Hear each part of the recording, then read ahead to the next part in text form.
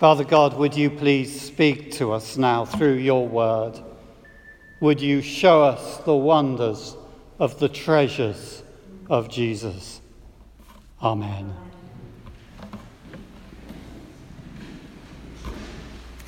In the last few weeks, we've been looking through the book of Ephesians, and today we come to Ephesians chapter 3, verses 14 to 21, the second of our readings.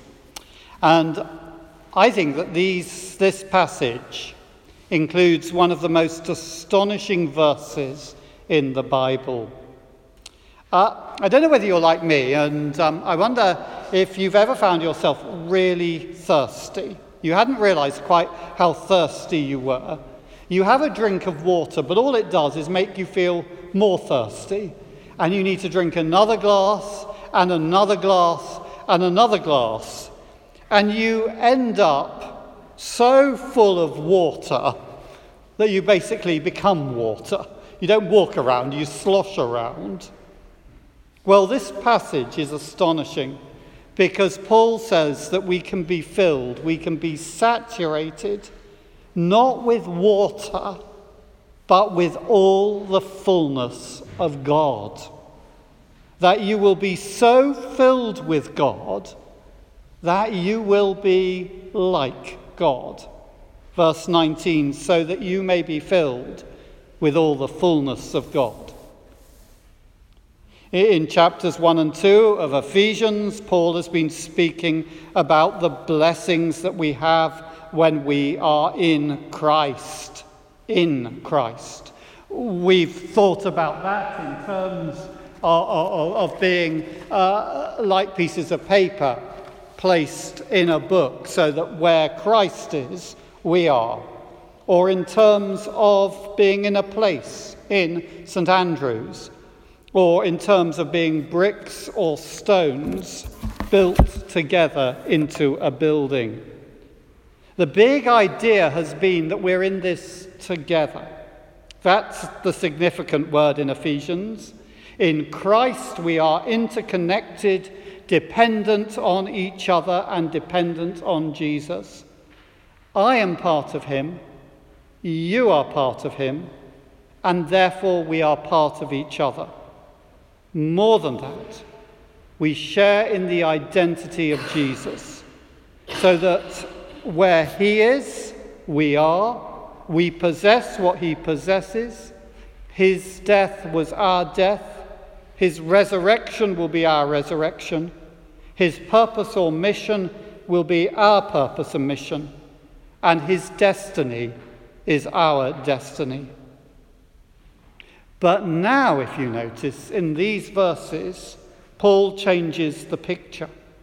Now he focuses on the fact that it is not we who are in Christ, but Christ, God, who comes and lives in us. I think it's easier for us to understand this picture. I have here a very small bit of Bounty. I love Bounty. For those of you who don't know what Bounty is, Pat and others, it's a chocolate around coconut. And it is lovely. The thing about that Bounty is that Bounty has come into me. It has actually become part of me.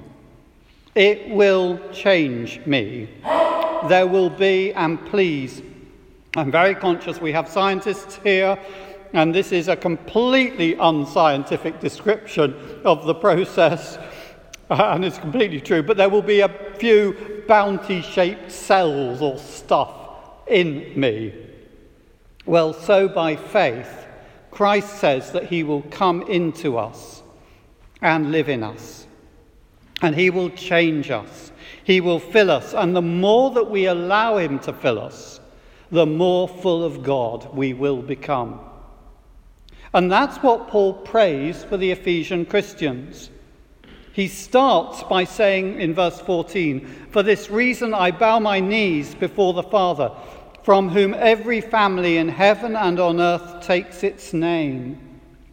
A couple of things. First of all, I guess that he is reminding us that the thing that we think separates us, our name, whether it's Rogers or Bykova or Kirk or Culbertson or Wamriu or Volkov or Lee, what separates us is actually something that unites us.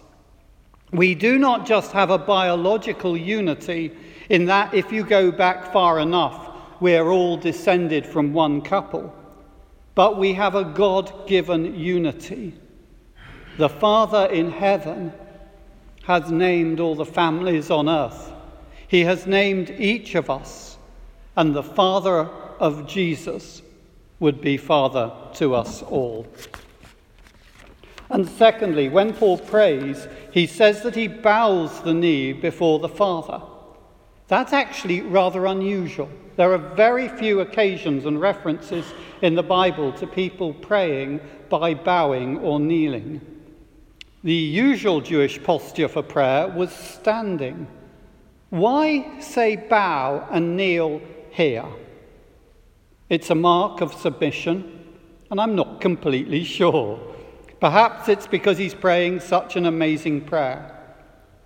But I would suggest that in our own praying, we use different postures: prostration, kneeling, standing, raising hands. Don't know whether you've seen early images of Christians praying nearly often like this, people praying like this, and not just sitting. And Paul prays for three things. First of all, he prays that the Ephesian Christians will be strengthened in their inner being with power through the Spirit. We're talking here about the power of God. Paul's already spoken about this power earlier in the letter. This is a power which is far greater than any power exercised by any human authority or even demonic powers. Chapter 1, verse 21. It's far greater than any physical power, whether electromagnetic, gravitational, or even nuclear. Think of a nuclear explosion. This power is greater than that. This is the power which brought something from nothing, which created all things and all powers in the first place. And this is the power which brings things back from the dead. This power was at work when God raised Jesus from the dead and seated him in heaven. Chapter 1, verse 19. I used to think that this was a prayer, that God would strengthen me with power so that I could work miracles, heal people with my prayers, transform political situations, and convert people, so that I would be a walking powerhouse. But over time, I've come to realize that there's a problem when I ask for that sort of power.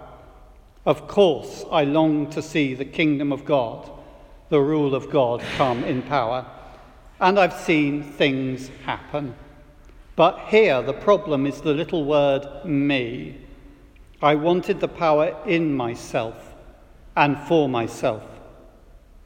Jesus had access to this divine cosmic power, but at the beginning of his ministry, when he was tempted, the devil urges him to use this power in order to provide for himself, to get people to trust in him and obey him.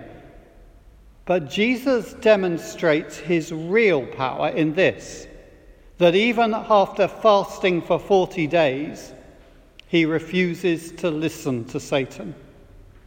That's the sort of power that we're talking about here. This is not the power that puts me over other people. This is not the power which compels other people to do what I want. This is not the power that will make my life or the lives of those I love pain-free. This is not the power which makes to make everybody think I'm wonderful. This is not the power which means that others will kneel before me. This is the power which enables me to humble myself and kneel before others, even those who despise and hate me. This is the power which takes someone who was spiritually dead and which gives me life.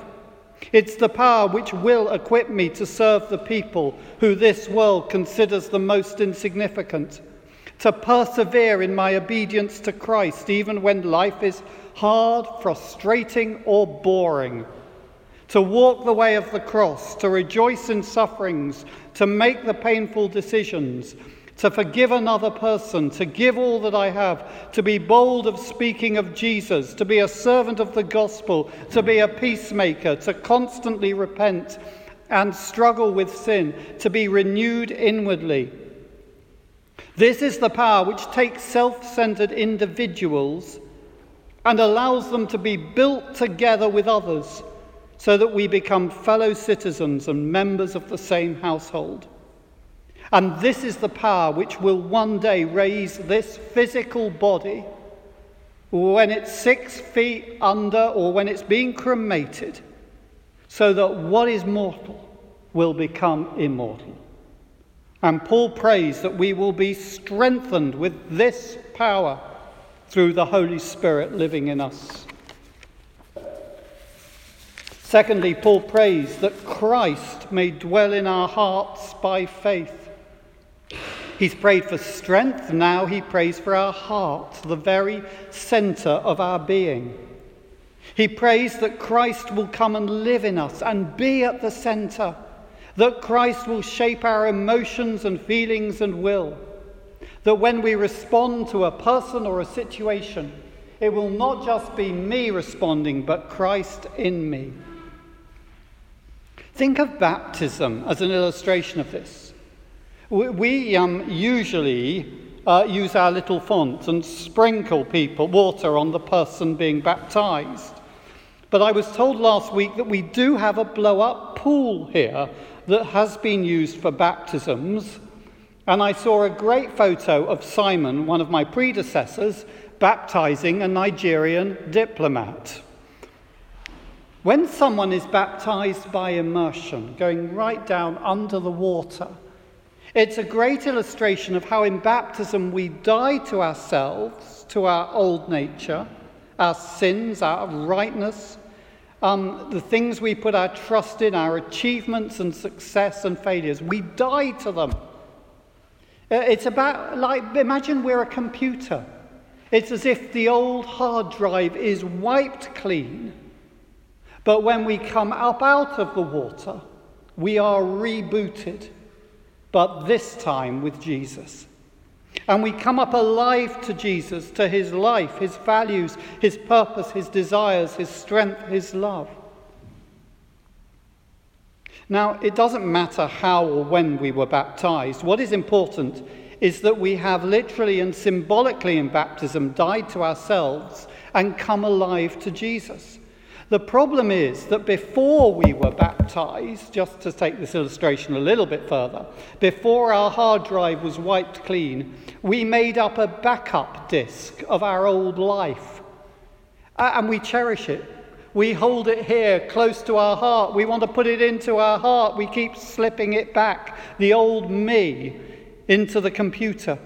We live as if this is the true version of me, and we push Jesus out.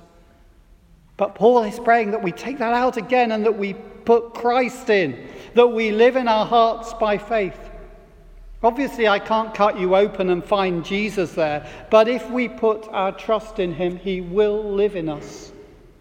So Paul writes in Galatians 2:19, I have been crucified with Christ. And this is a great verse, especially if you worry about who you are and the whole question of identity. He says, I no longer live, but Christ lives in me. So we pray with Paul that Christ will live in us, in our hearts, at the center of our being. We pray that he will help us get rid of that old backup disk, throw it away, and live as the rebooted model. And thirdly, Paul prays that we will understand the love of Christ, even though it's beyond understanding. Paul gets so carried away here. I don't know whether you noticed this when Dan was reading it for us, that the sentence is uncompleted. He says, I pray that you may have the power to comprehend with all the saints what is the breadth and length and height and depth. Yes, it doesn't finish. You see, he wants us to comprehend the amazing depth and height of the love of Christ.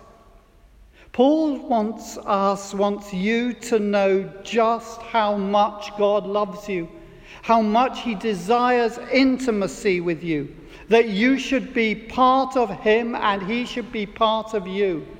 He wants you to know God's delight in you, in who he made you to be and who he would have you become. People have often talked about how the image of the cross is a picture of this. The cross planted deep into the ground and reaching up to heaven. The love of Christ cost Jesus everything, but his death on the cross unites earth and heaven. The perfect human dies in perfect obedience. God sacrifices his own heart for you. And the cross brings peace between human beings and God. And the crossbar reaching out to east and west. The love of Christ unites men and women from all places and all times. He died for each of us. He died for all of us. That's why it's only together with all the saints, did you notice that in the passage, that we can comprehend this love. I'll glimpse a bit of it. Maggie will glimpse a bit of it. Mike will glimpse a bit of it. Jeffrey will glimpse a bit of it. And together we'll glimpse more of it. But as I said, Paul doesn't quite finish that sentence. He's thinking of the love of Christ and gets caught up in another thought. He doesn't just want us to understand this love, and this is very important. He doesn't want us just to understand it with our head. He doesn't just want us to say, wow, that's amazing. He wants them and he wants us to know this love, to experience and encounter this love. Many people speak of how they can begin to understand the love of God with their head, but they long for that experience to move to their hearts, to move 12 inches from a head knowledge that says, I'm told that Jesus loves me, to a heart knowledge that says, I know Jesus loves me. That's what Paul prays for the Ephesian Christians. It's what we can pray for each other, and it does happen. Sometimes dramatically, sometimes gradually. We begin to become aware that God loves us. And it's as we begin to know the love of God, even though it's a love that is beyond human understanding, even though it will take us all of eternity and a little bit longer to fully know that love, so we will become love. And so we will be saturated with the love of God, filled with all the fullness of God. That, brothers and sisters, is your destiny. That is my destiny. That one day we will be filled with all the fullness of God. Now to him who by the power at work within us is able to accomplish abundantly far more than all we can ask or imagine. To him be glory in the church and in Christ Jesus to all generations, forever and ever. Amen.